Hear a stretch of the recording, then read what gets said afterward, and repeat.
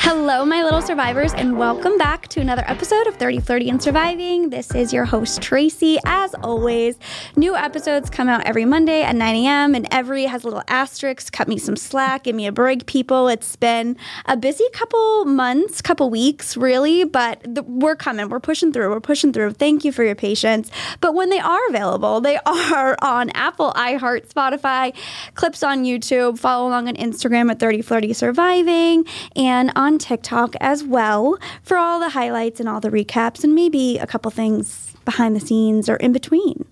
I have, of course, a guest with me here today. And to be honest with you, I would just say buckle up. I feel like we're about to take you on a little bit of an emotional roller coaster. There's going to be some heavier, really important topics that maybe are a little bit serious, but then we're also going to have a lot of fun as well. So I need you to lean into it. I need you to be ready to feel all the feels, because this woman that I have with me today, she's quite the storyteller, and I think she's really going to get to you guys. She is an award-winning journalist. She is an enormous inspiration on so many different levels, but what I love about her is the positive message that she sends for women in particular and all that she's doing to help raise our voices and lift our voices. So it is a privilege for me to be able to introduce to you guys Jackie Tempera. Thank you so much. I love that introduction. I like being an emotional roller coaster. I know.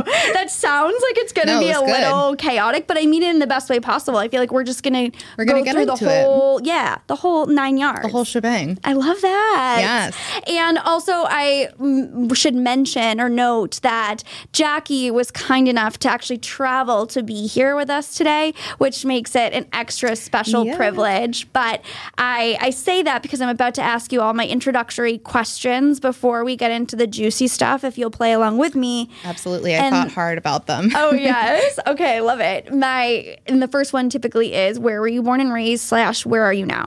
All right. So I was born and raised in New Jersey, where I am now, though I did live in Boston for 10 years. So it was fun to come back for this. Do you miss it? Sometimes.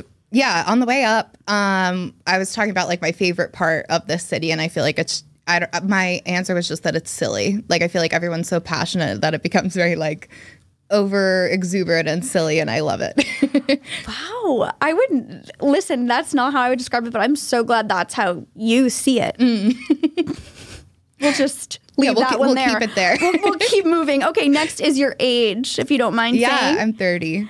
Woohoo. New to the club? I turned 30 in October, so I'll be 31 in a month. Okay. Mm-hmm. How do you feel? Relatively new. I love it. Year one of the decade? Good? Year one is good. I feel like it's been a really good year. I think I definitely had some pre-30 nerves, but I think it's a great decade. It's only going to get better, baby. That's what I keep telling everyone. Don't worry about it. And October, are you a Libra? I'm a Scorpio. Ooh. Mm-hmm. I'm a Scorpio sun and rising and a Capricorn moon for those who keep track. A double Scorpio. Mm-hmm. Well, you know what? I think that's going to come into play a little bit later in our conversation, but I'm going to leave that one there too, and you guys will find out soon enough. And relationship status? I am in a relationship. Yes, and my boyfriend came with me here, which was very nice of him. I don't think you meant anything by it, but the way you said it was like, I am in a relationship. No, I'm sorry. I have a secret to tell you all. Yeah, no, we've had a day. No, I'm kidding. How long have you guys been together? We have been together for about 5 months. Okay, so it's new. It is new. It's probably that, like, it's still funny to say a little bit, right? I think so, yeah. How cool. And I love that he's a supportive partner and travel down here with you. Supportive boyfriend, yes. He's been great. All right, shout out to the supportive boyfriend. Last but not least, since you did take a little bit of a road trip to get over here, my fun question for you and totally random question for you is, what is that one song that when it comes on in the car, you can't help but blast and sing along? So I've thought a lot about this one, truly. And I'm going to go with All American Bitch by Olivia Rodrigo right now. Oh, wow. I'm in an Olivia Rodrigo moment. I'm in my angsty teen phase, and I'm here for it. I don't even know what that is. Oh. Is that the one? I'm stunned speechless. The girl was too stunned to speak. No, I'm not up to date on the Olivia. What is her? Rodrigo. She's, I believe, 19. Okay. She's I know. Oh no, I know she was the whole driver's license girl. Right? Yeah. She's back. Okay, she's back. Mm-hmm. She's back. Is that the song? I feel like I've heard clips of a song that is by her where she's like, I'm not seeing him tonight, right? Or something. Okay, it's not that one, but it's also from this album. It's great. Okay. Highly recommend. 10 out of 10. You know what? Let's get through this conversation, then I'll see if I trust your judgment. No, I'm just kidding. I will take a listen. I will take a listen.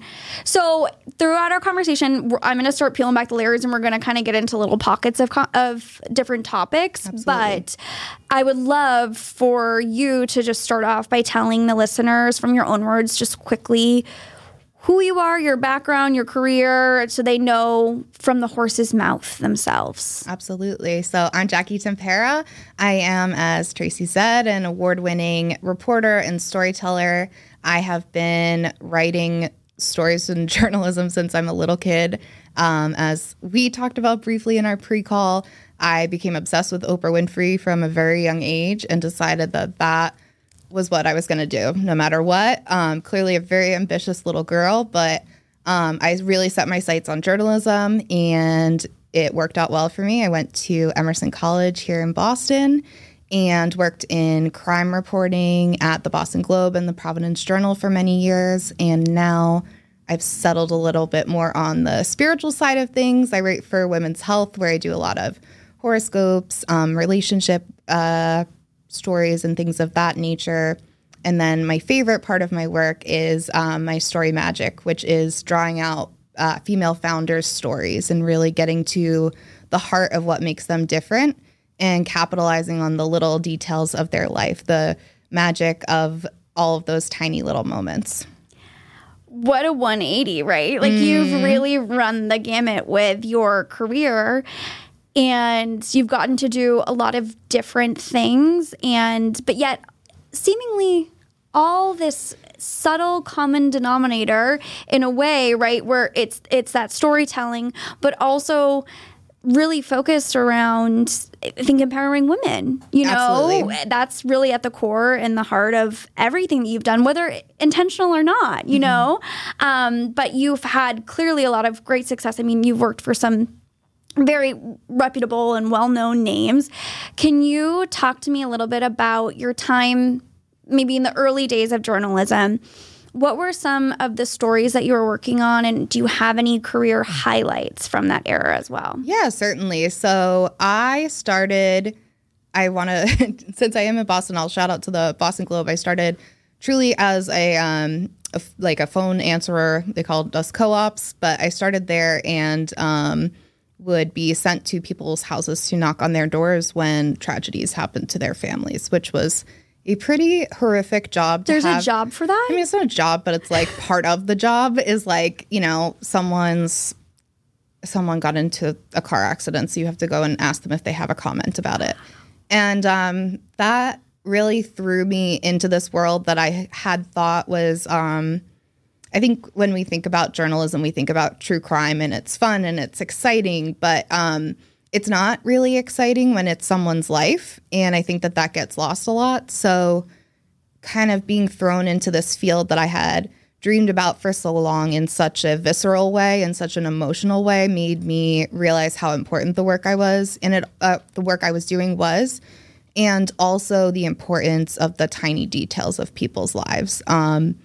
I was always very humbled when anyone would speak to me, especially there were certain cases where there was a shooting. I remember that a young boy died, and his family shared with me the kind of gummy candies that he always used to eat. And it was a detail that made it into the story that wouldn't have otherwise been there because we cared and because we tried to get that extra human element. And I think that that's the theme that's really run through my whole career, is trying to capture those tiny little moments that make up our lives. But I also did cover the Me Too movement a lot in my early career, which was very impactful.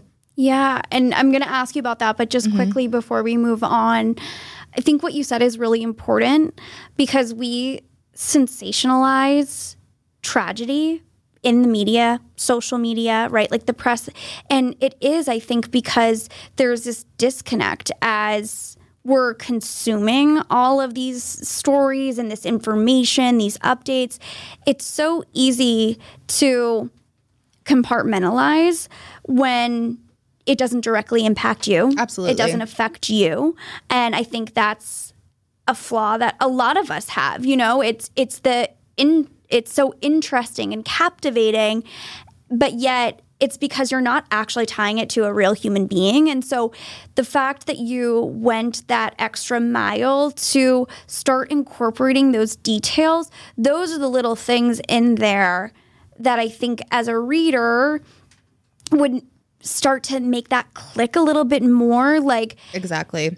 It's not just like, oh, yeah, another shooting on this street at this time on this day, you know, in this location. Oh, yeah, they always have it, right? It's like, wait, this is a little boy who's this years old, and you start to picture him eating those gummies and that candy. And that's when you really start to feel like, wow, I can't imagine what this family is going through right now. Right, and there really is a loss here, you know? Yeah, I say this often to the women that I work with when we do storytelling, but those tiny details really allow other people to attach to your story. So obviously in that case, I was hoping to humanize this person that was the victim of a really unspeakable tragedy. And I think anyone can relate to candy, right? We all like some sort of sweet treat or snack, or we have a sibling that loves things like that. So I think drawing on those tiny details of our lives really do set us apart and really help us connect with others in a way that, you're right, we don't always when we hear about a story on X, Y, and Z street or whatever it may be. Yeah. So then the Me Too movement. Yes. Before we even get into it, I just want to say, I hope that people tell you this often, and if they don't, thank you. Because what you did, you probably don't think much of it because it wasn't a question, right? Like there's something here that needs to be discovered and told and get to the bottom of, right? And solved. And so you just jump right in, and that seems very much like the personality that you have, but it does take a very special kind of person to be able to have the strength, because those are really there was a really, heavy time. There's a lot of eyes on it, and there are so many women who it's almost like it's just too close to home to even touch or talk about. And so we need these brave people to be able to come forward and really start to create and affect change. And so thank you, because whether you realize it or not, which I hope that you do, you really changed, I'm sure, a lot of people's lives, Thank you. That really means a lot to me, and I really appreciate that. So thank you. Of course. So now everybody's like, well, what did she do? What the hell did this girl do? So going back to the time while you were reporting, this was for the Providence Journal, so I was right? working for the Providence Journal. I think I was about 24 at the time, and I was covering the State House at that point. I kind of jumped around a lot while I was there. I like to write about pretty much anything. But it was in the immediate aftermath of, I believe, the Harvey Weinstein story breaking, and that sort of wave of women coming out, and online there was the trend of #MeToo. And I'm forgetting the woman's name who started it right now, but she is incredible. And I got to hear her speak at the State House after that as well. She started this trend where women would post Me Too, and it meant that they had faced either sexual assault or harassment. And I remember at that time, I was dealing with my own harassment at the workplace and with sources at work, whether it was, a politician getting a little handsy when we were talking, like putting his arm around me, or there were other more extreme examples. One that comes to mind is one of my former bosses. When I first arrived in the newsroom, it was probably my second day of work, called me into his office and had his hand down his pants and asked me what I wanted to be when I grew up. So this is sort of the environment I'm dealing with. So that's first week of work, right? So I like went in thinking like, oh my gosh, I'm going to be this like Lois Lane, like investigative reporter woman. And then I just got like smacked down basically. And I didn't know what to do with that information because I was 22 and this was a man, I'm not going to say how old he was because it's a sensitive situation, but this was a man who was much, much older than me and certainly knew better.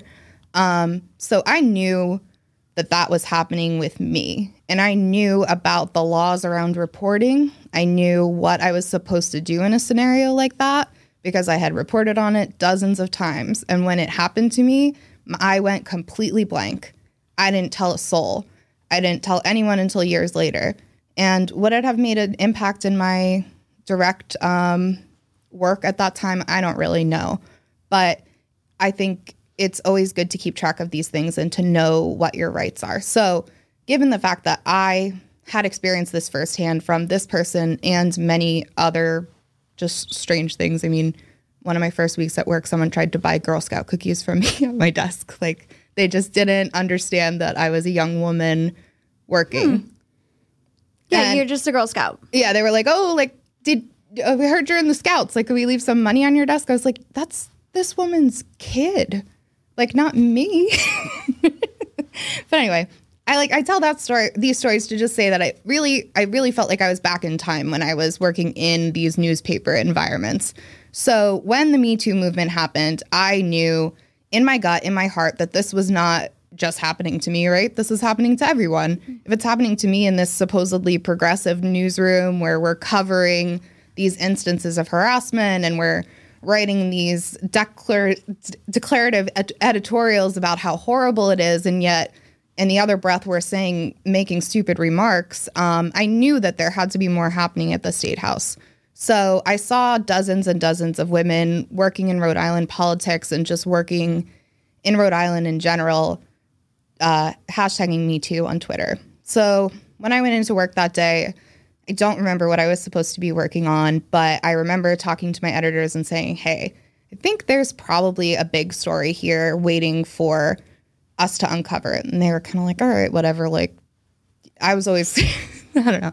I was very persistent, so I think it was probably a little annoying at that time. But so they said, I could finish whatever I was working on that day, and then I could make calls on this. So I had a book at that time of every single state representative in Rhode Island's phone number. So I just went down the list and called every single person until I got to the T's, which came to Representative Teresa Tanzi. I called her up on her cell phone, and I was just calling these people and basically saying, hey, I saw you tweeted Me Too. Like, anything you want to share?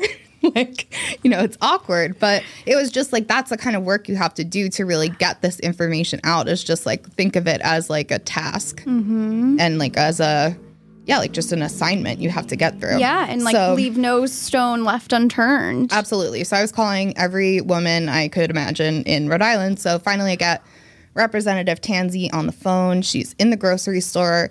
I asked her, have you ever been sexually harassed at work? And, reaching the end of the alphabet, I was getting a little disheartened. And she said, yes, I have.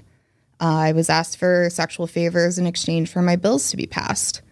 And I was just at my desk, my eyes were so wide. And I just knew, of course, it happens to so many people that, of course, it had to be happening in other places in the state that I was covering. So she shared her story with me, and we were the first to break the story in Rhode Island, which was, I don't know if it was exciting at the time. I felt very proud to share Representative Tanzi's story, and the state police immediately started to look into the incident, and there was changes to the legislation. So all lawmakers in Rhode Island need to go through mandatory sexual harassment training, and I got to attend the first one, which was interesting. That is unbelievable. I think it takes so much bravery from her and from you as well. I mean, I totally can sympathize with that feeling of like you're at the T's. You're like there's no U's, there's no W's, there's no X's, right? Like you're got the last couple people, right? And you're probably at that point not expecting to get anything, you know? I was expecting to be proven wrong. Right. And then to all of a sudden just have her say yes. She doesn't know you through a hole in the wall. She doesn't, you know, what... I wonder how many may have... Said no when it was yes.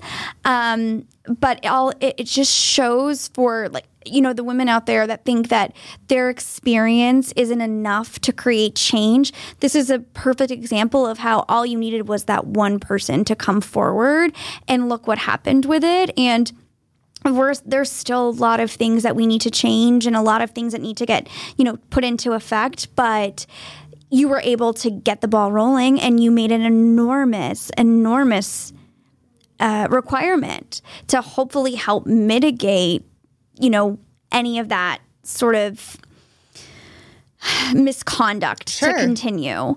But what I'm curious about too is, do you feel that your personal connection with this experience and what you went through was the motivator and the driver to take this story on?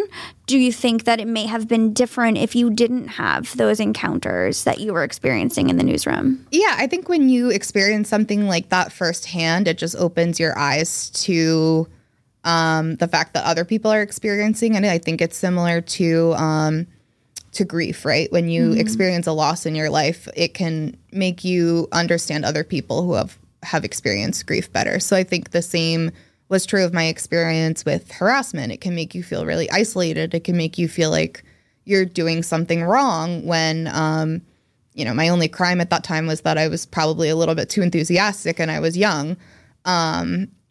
But I think I wanted to cover stories like that. So whenever I saw there was a lawsuit regarding any sort of like workplace harassment, I always went for it. And I had reported on a police case in North Providence at that time as well with a woman who had been harassed at work.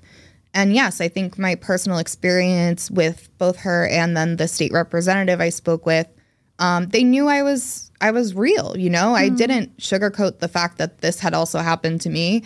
I know that that's something most journalism professors would probably tell you not to do, but I was always honest. I didn't, you know, get into the details of my life, but I would say, you know, I've worked in journalism for 2 years and I've been sexually harassed X number of times. Like, I can only imagine a 30-year career in politics would grant you the same. So I think they knew that I got what they were talking about because I was vulnerable and I was open with them. Yeah. And I want to thank you for being that way here as well and sharing your story yet again. I'm sure it's never easy or super comfortable to have to kind of talk about it and relive it. And so I appreciate you sharing that with us. And I think that what was really interesting too is you had all the tools, all the resources to be able to report it, to bring it, you know, up the line, right? And it just goes to show, because sometimes we hear that, you know, I think, you know, there's so many people that are quick to be like, oh, well, that woman's lying because why wouldn't she have said something? No one sits on it for that long. You know, there's a lot of accusations that come at women when these things I know. pop I was up. thinking of that about myself. Right. Like, I left that room and I was like, well, maybe he was just itchy, or maybe he didn't really mean for it to be. And it's like, no, like, you don't, like, can you ever imagine a time where someone has walked into a room and you just, like, had hand down pants? Like, no, that's not normal. Luckily, I can say no, I haven't. It's certainly not normal. I knew that it was wrong. And even I was sort of like, I think this word gets overused a lot, but I was gaslighting myself into saying like it was a normal interaction when it wasn't. And I can see that now 10 years later. But at the time, I was just like confused. I was embarrassed and I didn't want anyone to know, even though I knew I knew in my heart of hearts that it was wrong. Yeah, of course. And, you know, there are so many women who I'm sure have had that same exact feeling. But then it just goes at like an extra layer, an extra step to this is kind of like maybe then they think about, well, I wouldn't even know the first thing to do. I wouldn't even know how to go about, reporting this and trying to figure out a solution here, right? Or get that person, get justice in any sort of way. But even you who does know, it doesn't necessarily always make a difference either, because it still comes back to that kind of doubt or fear. Absolutely. It's like this combination of both. What are people going to put back on me and blame me for and say it's my fault? Also, could I have misinterpreted that wrong? Like, I don't want to be the one that ruffles feathers. Like, who wants to be that girl? Yeah. Or woman? I was there for like 15 minutes. I didn't want to like file a complaint. How do you do something like that? It was terrifying. It was confusing. Yeah. So yeah, like you're right. I knew exactly what the right thing to do was, but I didn't do it because I don't even know. It didn't even occur to me to do. Wow. Well, I want to start moving on because I know that we have a lot of other things to uncover too, but it just was really important for me to be able to let them in on that little piece of your life and your journey. And once again, just thank you for everything. But it's certainly, I'm sure, shaped the way that you've looked at the years of your career to come after, right? From that time until now. So to kind of fast forward a little bit, ultimately your career in journalism took a little bit of a pause and a hiatus around the COVID time, correct? Sure. So I was working at a different writing position at that time, but wasn't in the field of daily reporting. And that was the first time I hadn't been filing stories daily probably since I was 16. And it was weird. I was like, why am I not running after like a police car right now and just like sitting in an office normally? But I didn't really know what to do with myself. I knew that reporting on crime was getting to be too much for me, between the experiences that we're talking about and just the subject matter. It was way too traumatizing. I mean, I was in therapy I love therapy, so I recommend it to all. But I would go to therapy to talk about a lot of the cases that I dealt with, and it was really wearing on my nervous system. And I knew that even though I wanted to do this kind of work and it was important, I needed to take a break and I needed to remove myself. So, yeah, I found myself kind of not really sure what to do.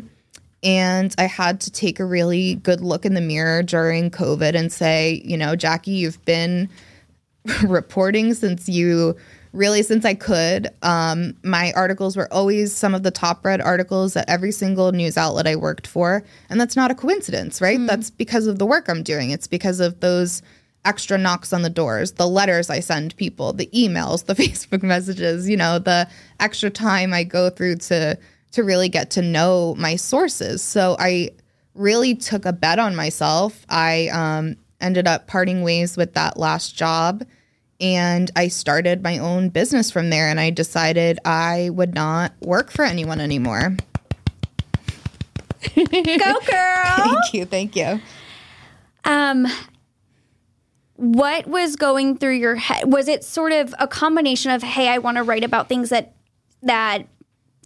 I'm personally passionate about, and that it gives me a little bit more flexibility and variety, but also I never want to be in that situation again where you had to experience that toxic environment in the workplace? Sure. So I think there were two parts of it. I think the first part was that I kept finding myself in these jobs and I just like either wasn't gelling with the bosses I had, or was being told I was too loud, or and then I was too aggressive. I hate that. Yeah, me too. I was too aggressive, and then I wasn't aggressive enough, or I was, I never felt like I was landing. I always felt like I was too much or not enough, and I always felt uncomfortable. And that kind of environment doesn't produce good work. I thought I was doing the best work I could at the time, but that's not like free-flowing creativity, like truly like in my power work. That's me getting the job done. So once I was able to step away from that and really like allow myself to be myself, it changed everything. Like I would get not in trouble, but I would get like, emails. If I remember one time I wrote a story about tampons a tampon tax that ended up on the front page. And I tweeted something like, yay for getting periods on the front page. And my editor was furious with me. Really? Yeah, because he was like, why would you do something like this? Like, it's foul, this, that, and the other. And I'm like, ugh. So I just like got kind of feedback. Are we all like going to pretend that women we don't have periods? Like, I don't know. I thought it was funny. So I just kept kind of coming up against these like very old ideals, and I was really sick of it. And I had seen other people around that time sort of doing life coaching and social media management, and I wasn't really sure where I fit into that world, but I knew I had a skill set that could be monetized. So that's kind of where I was. Absolutely. At any point during this time, did you take a moment to kind of zoom out for just a second and think about, as you're having these doubts, you're not sure, you're a little bit uneasy on what the future is going to hold, to still give yourself credit regarding the magnitude of change and importance that you created during your time breaking those stories with, the Me Too movement? That's a great question. Because I think that I'm thinking of like this imposter syndrome, right? Like you've been unfortunately put in these situations where you're not in an environment where you can thrive. You're being mistreated. I'm assuming too, not given the recognition and the accolades that you deserve from your leadership and the people that are supposed to be doing that. But yet you're making these enormous strides. So I wonder, that must be a little bit of a complex for you. And do you feel like that stifled your process a little bit in sort of moving to that next chapter, because you're doubting yourself based on? Yeah, I think I internalize a lot of that. And even like I was saying to you earlier, like with that incident, I doubted myself. But I think especially as women, we doubt ourselves all the time, right? It's difficult to not doubt ourselves, especially when there are people literally telling us that we're not good, or we're too much, or we're being foul, or whatever it may be. I mean, I know a lot of people aren't a big fan of the fake it till you make it kind of mindset around confidence, but I have always sort of tried to embody like an alter ego. I think of it like Beyonce has Sasha Fierce, and I have Jack Temp. And I know that sounds silly as hell. No. But it's the way that I'm able to show up as like the boss. Like me, Jackie, like I don't always feel that way about myself. But like if I can put it into this person, into this business, I can really show up and realize the potential I have.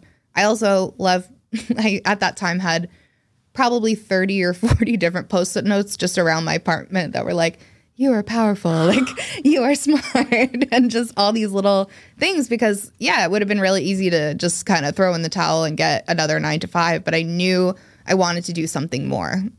I love what you just said. I have little affirmation sticky notes on my mirror every morning as well. But I think that you really finally got to this point where you took all that and then you just blew the top off. I mean, and now what you're doing is something that creates joy and manifests joy for you. And you're also still storytelling and helping other people as well. I agree with you. I think those moments of self-doubt are very natural. But I do think that the whole fake it till you make it thing, I think there's a it's to an extent, I would say, right? Like, because I also I'm not a fan of this like toxic positivity where everything in my life is amazing, everything's so good, nothing bad happens to me, presenting this one side of you on social media. That's not what you're doing, right? And I think that there's a difference between like, I can just compartmentalize my bad day and I'm going to show up for myself and put my best foot forward. And I think that not letting every little thing like get you down and just kind of trial by error, like I think that's sort of what you're, like that's that fake I think it's just kind of go for it. It's sort of like, I think it's my advice is to always go for it before you're ready. Like, just kind of go. Like with my business, I had no plan. I had no business school training. I didn't understand like a launch strategy. I do know what that is now, but I didn't at the time. And I just was like, okay, I'll just start messaging people, right? And seeing if they want to work with me. And one of my first clients was a former guest of yours, Emily Chandra from Seacoast Stilettos. We love you, Emily. We love you. She was such an inspiration for me. She started her own business also during the Me Too movement. And I would go to her classes and watch her and be like, wow, like this is such a powerful person. And she created this whole field for herself, this whole job. So I knew that I wanted to work with people like that, who were really embodied, who were helping others see that in themselves. And anything that I can lend to women who own businesses like that, I'm happy to dive in. The work that I do, storytelling, has been some of the most rewarding work I've done. I just taking a moment to let that soak in, because I think for me too, like it's a really cool full circle moment, because I've had so many amazing women on this show, and some people have known each other, been in the same circles, but you hear a lot of these women come in and talk about mentors and who's made, a great example for them. How cool is it to have someone that's also been in that chair? Yeah, two of your former guests, truly. Katie Grimes as well, I will shout out, is Katie, a love. I will say, I was in traffic on the way here, and I think Katie texted me, and I haven't looked at her text yet, but I promise you, Katie, I will read it after this is done. Hi, Katie. But yeah, I'm pretty sure she says hi. Hi. That's really cool. They both were in my life at that time. Katie and I actually went to one of Emily's classes, and that's how they work together as well. So I think just surrounding myself with more women who were doing this opened my eyes to what was possible, because when you're sitting at a desk in a newsroom all day, you kind of think that that's all there is. Yeah. Yeah. So now let's talk about, you're talking about starting your business. What is Jackie doing on the day-to-day now? People. So I work with, like I said, female founders, mostly women who work to empower others or really create community, a lot of confidence building. So my current clients, like I work with a boudoir photographer who I love. I work with Emily, and then I do brand storytelling. So that is something that I've come up with. It's an offer called Story Magic, and it's all of the questions that I've been asking people in my journalism career condensed into a 2-hour interview that I do with my clients. And it's really designed to draw out those juicy little details, like those tiny things that you think are like not important, but actually are so important. Yeah. I use this example often, but one of my close friends now, and also she does my bookkeeping, Ellie, she did Story Magic with me, and she was very convinced that she didn't have a connection to bookkeeping. And I was like, there has to be something, right? And like more and more we get into it, and we're talking about her childhood, and she said kind of offhand that her mom used to dump out junk drawers, and she used to reorganize them. And I was like, okay, that's weird. What else kind of stuff did you do like that? And she goes, I actually had a spreadsheet on Excel that I would put in every time I did my chores, because I made like 5 cents every time I did the laundry or something like that. And I would tally it all up, and then I made hundreds of dollars from like just keeping track of that from my mom. So I was like, okay, so you were doing bookkeeping for yourself when you were 5. And she was like, oh, like people we don't connect these things about ourselves because it's us. It seems normal. Yeah. So now she uses that often in her marketing, and it's, I think, one of her taglines now is like, sure, you could hire anyone to do your bookkeeping, but don't you want someone who's been doing it since they kept a chore chart? And it's just like those little things that really pull people in. I know she's gotten tons of new business since we've done this. She's improved her confidence, like relaunched her whole social media strategy, and it's been a joy to watch her do that. And I love just being that like catalyst, that sort of like reflection back to women. Like, hey, you're great. Like, you've been through a beautiful journey. Like, let's celebrate that. Yeah. Like your own little personal cheerleader too, which is really special. And as you're talking about this, I'm curious, are most people coming to you only to help with marketing for launching their businesses? Because I'm listening to this and also kind of thinking like, this is great for going into a job interview, you know, and maybe trying to figure out what your next hobby should be. Like, just, it could really run the gamut. It doesn't need to be just what's my brand marketing strategy to get new customers, and bottom line, you know, we're talking about dollar signs. No, it really there's so is much kind that of comes out this of it. like soul searching experience as well. I take it extremely seriously. I know, you know, anytime you talk to someone for 2 hours about their whole life, it's an intimate process. Yeah. So I get to know the women I work with very well. And I really thank them for trusting me with their stories. I know it's the most personal thing that we have are our experiences, right? Yeah.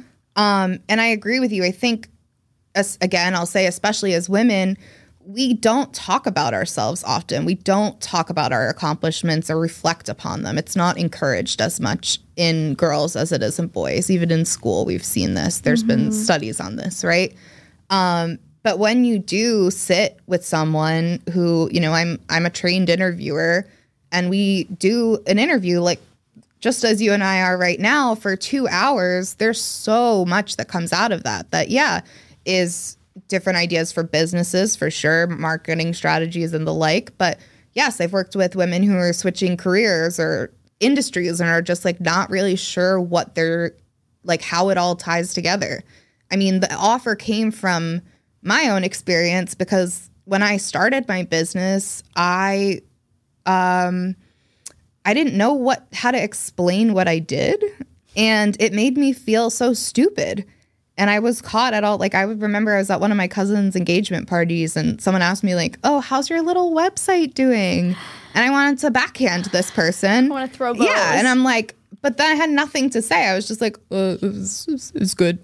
You know, I think sometimes silence, it says everything, you know, just let them watch and see. Let them do the little website, right? Yeah. But I didn't know how to introduce myself in a professional capacity. Yeah. And it made me feel really small. So that's really why I designed this, is so that I could show other women that they were powerful and reflect back to them all of the beautiful things that they have accomplished. So then they can take that out into the world and have that like little bit of boost of confidence with them, right? Like that's what the offer is, more so even than like the finished product of the story. It's really the journey. Absolutely. And correct me if I'm wrong, but you also have something new upcoming as well outside of this. So tell us a little bit about that as well. Yeah. So I'm starting my first group coaching program that's going to start with a beautiful social media challenge that I would love for everybody to join, called Own Your Extra. It's all about self-promotion and telling your own story. So oftentimes when I talk to my clients for these story magic sessions, we capture one tiny little sliver of what they're about, right? We usually go in with a goal. So, you know, if you were trying to get more podcast listeners, we might talk about your experience interviewing certain people, right? I'm talking very basic right now. But there are probably thousands of different story magics or stories within you. And all you need to know is that framework, that sort of muscle to keep telling those stories. So in my program, I'm teaching the method that I use. I'm teaching the questions that I ask and the actual format of the writing that I use, so then that women can learn these skills and take them online and really draw in their dream clients by being themselves. I can't wait. Me neither. I'm so excited. I need this as well. I work in sales, and so I think that there's always this. Most people will tell you this, right? There's this sort of fine line that you toe of remaining professional and sort of keeping things in a certain box, but also people buy and work with, you know, people that they like. So you need to be personal. You need to still make that connection. And so you don't want to be too informal, right? So there is that little bit of that nuance and delicate dance. Tricked into thinking that our personalities make us unprofessional. And I disagree. I think that our personalities are beautiful things and that it's boring when we suppress all of that. I agree.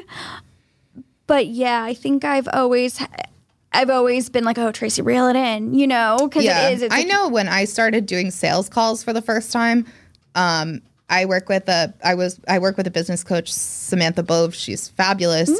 She was watching my calls and she was like, why are you a robot when you talk to people in a sales call? And then when you pop on the phone with me, you're like this goofy little ball of sunshine. Like, where is that going? Right. But I'm like, no, like I'm like buttoned up Professor Jackie on the call. And then like I wasn't closing the sales because they were like, who the hell is this? Why would I want her to tell my story? Yeah, because you're I'm like, moving like this and like, talking like Siri. So I wasn't being myself at all. So she's like, yeah, you gotta... like that's an asset. Like your personality is the biggest asset that you have. It's uniquely you. No one else has it. Wow. I love that. Thank you for that. That's a really great reminder. And I am going to, in the comments or the description for this episode, link out to that.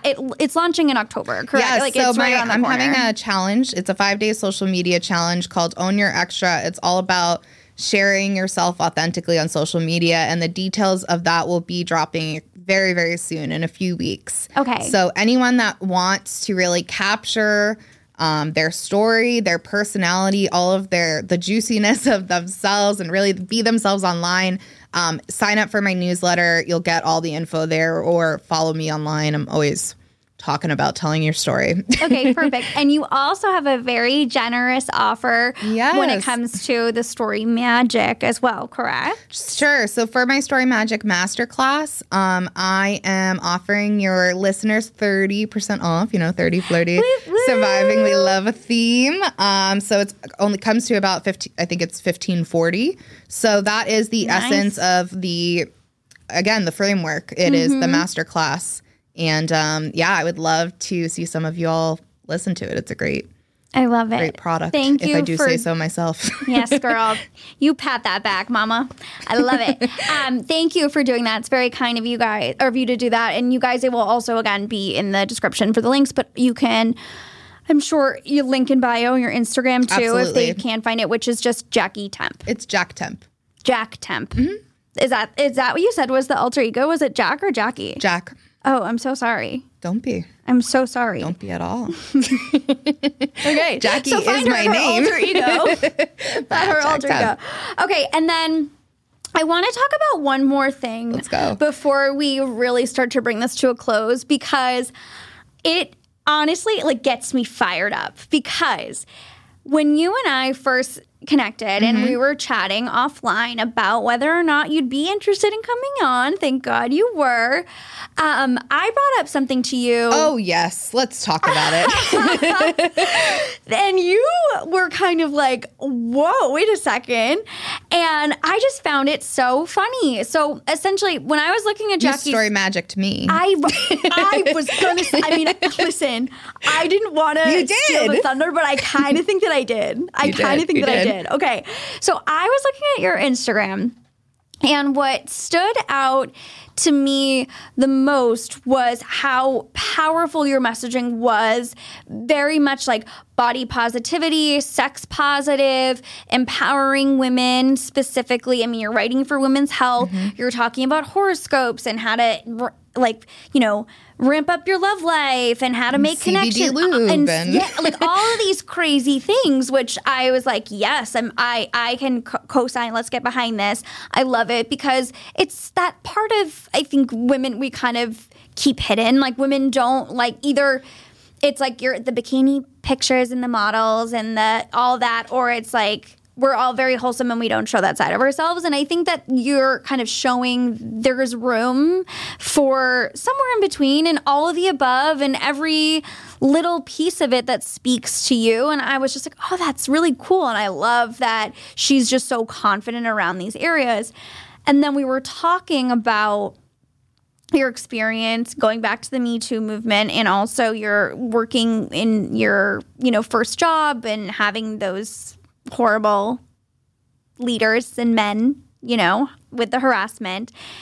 And I said to you, I think that there's such a powerful sort of juxtaposition here where you can say, I have been in situations where maybe advances were not welcome, but then I also can sit here and talk about sex and put that forward. And I was like, that's such a cool concept because it makes me think it really all boils down to just consent and also our comfort zone. And it's okay to be both. It's okay to say, I enjoy sex. I'm a woman. I want pleasure too. I can, show skin. I can talk about my body in any way, shape, or form. But that's not an invitation. Absolutely not. For you to insert yourself into that narrative. I still need to invite you into it.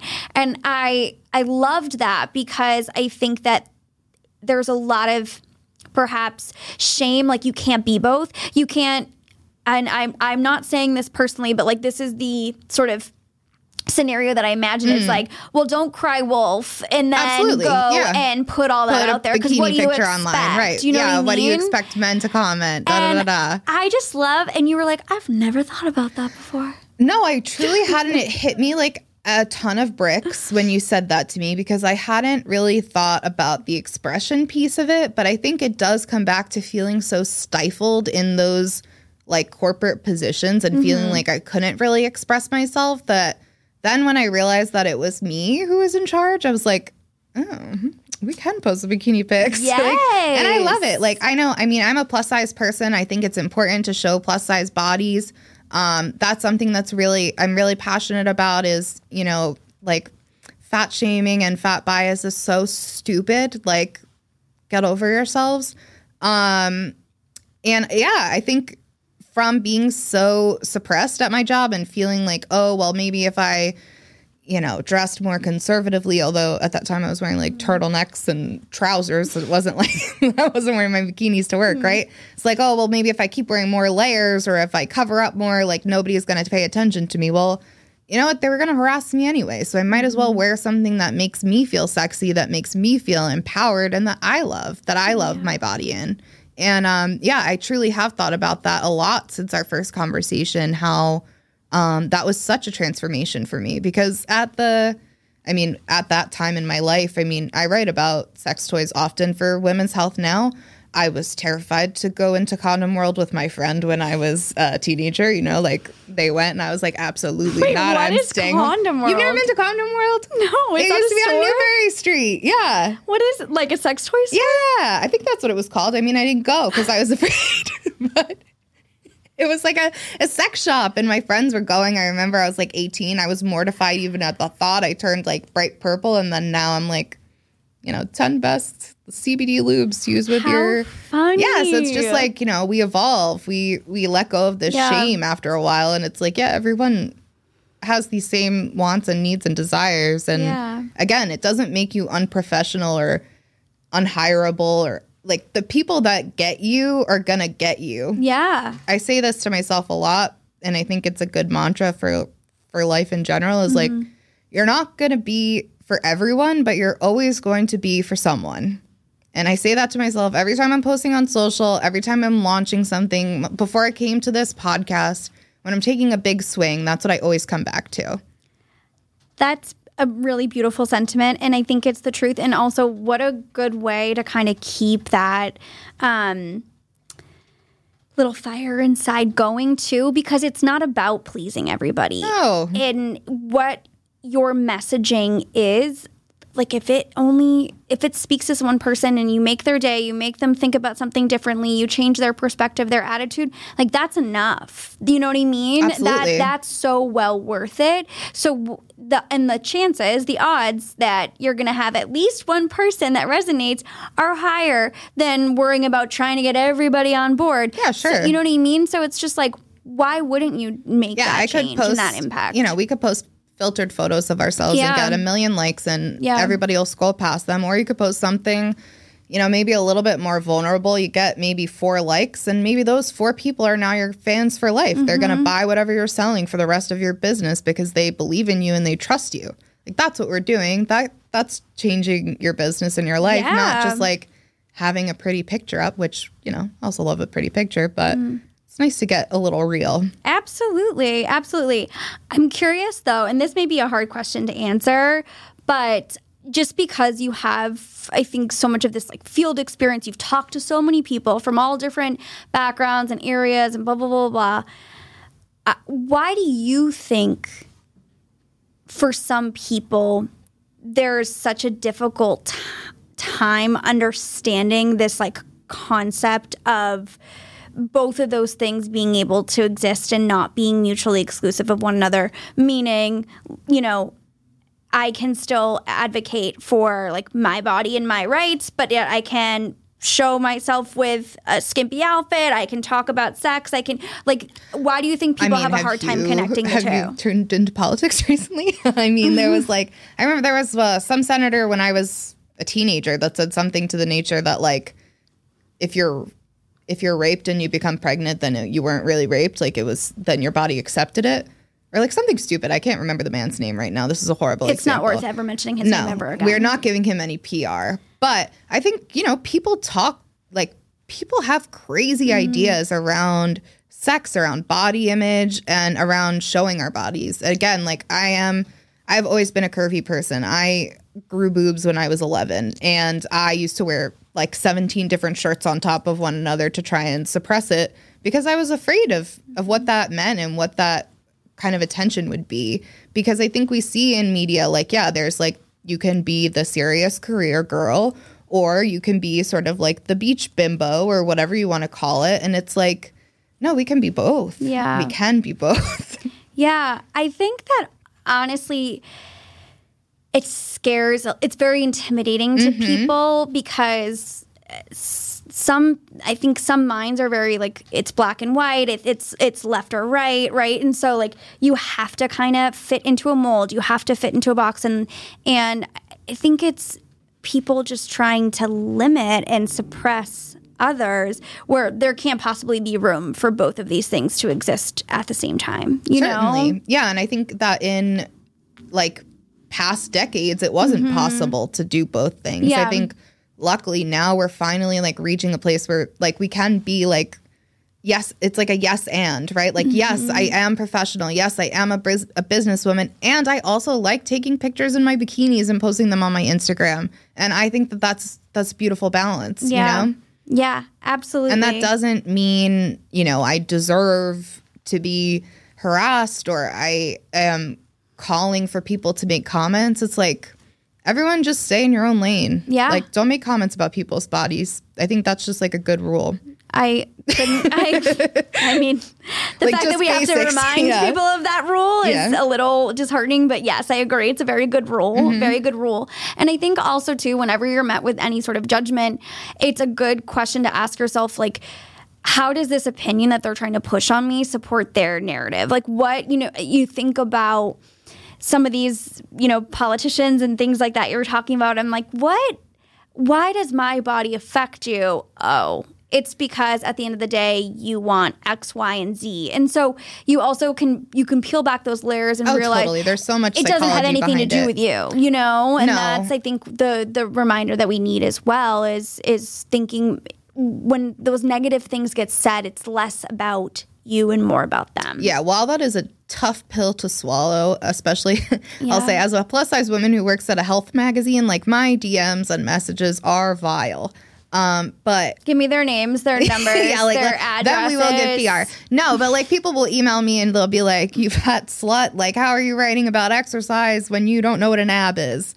And like that doesn't feel great, right? Like the first couple of times that happened to me, what gives people the gall? Did I cry? Like, of course I did, but now I can take a step back and say, you know what? This person is afraid of their own body. Like, this person is afraid of a confident person writing about what they love. And this is why they need to tell me that I'm, you know, a dumb fat slut or whatever it may be. They need to tell me that because they don't believe that it's possible to be happy and also to be curvy or fat or whatever the word you want to use is. They don't believe it themselves. It's their own judgment. It has nothing to do with me. I'm so proud of you. Thank you. You're such a wonderful example. Thank you. As are you. This has been a wonderful conversation. Man. Okay, I want to know what the funnest article to end on a happy note, because I think I'm starting to tear up a little bit. So I need to switch it up. Because what you just said was just really, just got to me. It just breaks my heart that people are like that. I hate that people hate themselves, you know? Yeah. I gotta love what you go on. Yeah, I have too. We all have, I think, unfortunately. Yeah, that's awful. So on a fun note. The most fun article I've written? Talk to me about the funnest thing that you've ever written about, whether it's about a sex toy, whether it's astrology. And also, can you tell me from your astrology expertise now, Aries, what are we most compatible with from a love perspective? Aries, I would say, so you're fire. You're an Aries? I kind of like an Aries-Sagittarius combination, but that's a lot of fire. That is a lot of fire. If you had to think of a non-fire sign. I'm going to go with a Cancer. Oh, God. Okay. No, actually, I take that back. Cancers are way too emotional for Aries. I could talk all day about this. I'll get back to you. I'm going to go through every sign, and your listeners will be like, okay, enough, lady.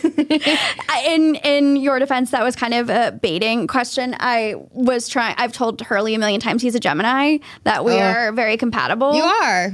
Would you look at that? She says it the third attempt. She's like, oh, yeah. Yeah, Gemini and Aries. Totally. I was just trying to see. I just like to tease him every once in a while, see what he says. But okay, so your funnest article. Fun article. Oh, man. Story, whatever, you know.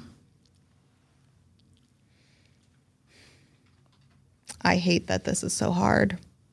Oh, you know what? I wrote a really fun article recently. I wrote about the Real Housewives of New York City. I wrote about their real wealth, whether or not they are really considered like New York wealthy. So I got to like look into their real estate and like really dig into the records. And that is truly my favorite thing to do, is to apply my investigative reporting experience to the nonsense of reality TV. Nothing delights me more.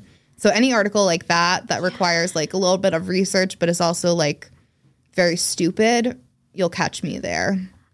I'm into that. Yeah, I'll send it to you. It was a fun one. Honestly, they're not New York City rich. I didn't think they were. I also think there's rumors one girl doesn't even actually live in New York or something. She's just there to film. It's possible. I cannot confirm or deny. No. That's what that sounded like. Yeah, no. You're like, she just paid me off to not comment. No, I'm just kidding. No, Tinsley Mortimer has slipped me, you know. Oh my God. That's amazing. Also, I need to know like what, we can talk about this after, but like I need to know what databases you're in, like where are you finding your information? Because I have a couple people who maybe aren't on TV that I would like to look into. Oh, you just got to know the address, girl. Yeah. You just got to do a lot of Googling. Yeah, I'm going to need to know your FBI. Yeah, no, I'm a freak like that. I'm really good at a searching, you know, stalking lightly with consent is what I call it, researching. That's right. That's right. Well, I cannot thank you enough for being here. This truthfully has probably been one of my favorite episodes ever. That's so nice to hear. Thank you so much. It's been so fun, and I really truly mean it that it's a privilege to have you here, and I'm very grateful for all that you've done and all that you continue to do. You're a really special human being and a sweet, sweet soul, and I cannot wait to see, like, you're just at the beginning. Thank you so much. I can't wait to see where and things right back at you. I mean, this is an incredible platform. You do so much for women here. I mean, inviting me to share my story here was truly like a pinch me moment. And I loved it. I mean, I love talking to you, and you're also a very sweet soul. This isn't about me, but thank you so much. No, thank you, Trace. Of course. Last thing. I always ask everybody before we wrap. If you could offer one piece of advice to the listeners, what would it be? And it can be general life advice, like, I wish that younger Jackie knew this. You know, I wish I knew that then, what I know now type of thing. Whatever speaks to you.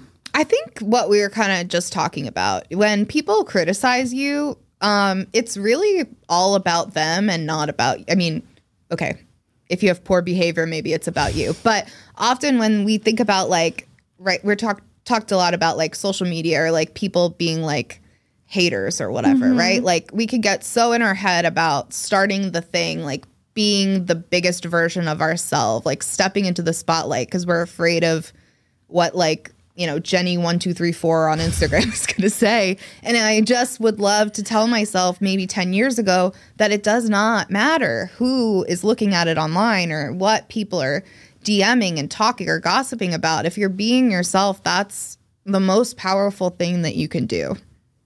And that's the advice I'd give. And I know that that's very general to be yourself, but don't make yourself smaller because you're afraid of what other people are going to say about you. Yeah.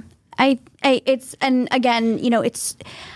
understandably easier said than done sometimes. Of course. But even if you don't believe it, like it's kind of that faking it to making it a little bit too. Come up with your alter ego. Keep reminding yourself of that, because eventually I think it will sink in. And even if it's not easy to see, you just gotta believe that and try to believe that. And over time, it will become glaringly obvious. Yeah, once you do it enough times, it's less scary. Yeah. Like anything else. Yeah. Well, thank you. Great advice. Thank you again. And last time, it's just Jack Temp on Instagram. Yes. And again, the links for both of the program and the challenge. Yes. I was going to say both of the programs, and I'm like, that's not and quite right. There's a whole bunch of stuff. all the links, all the things, all the everything are going to be in the description, but also you can find them in the link in her Instagram bio as well. Again. We will see you guys next week. Bye.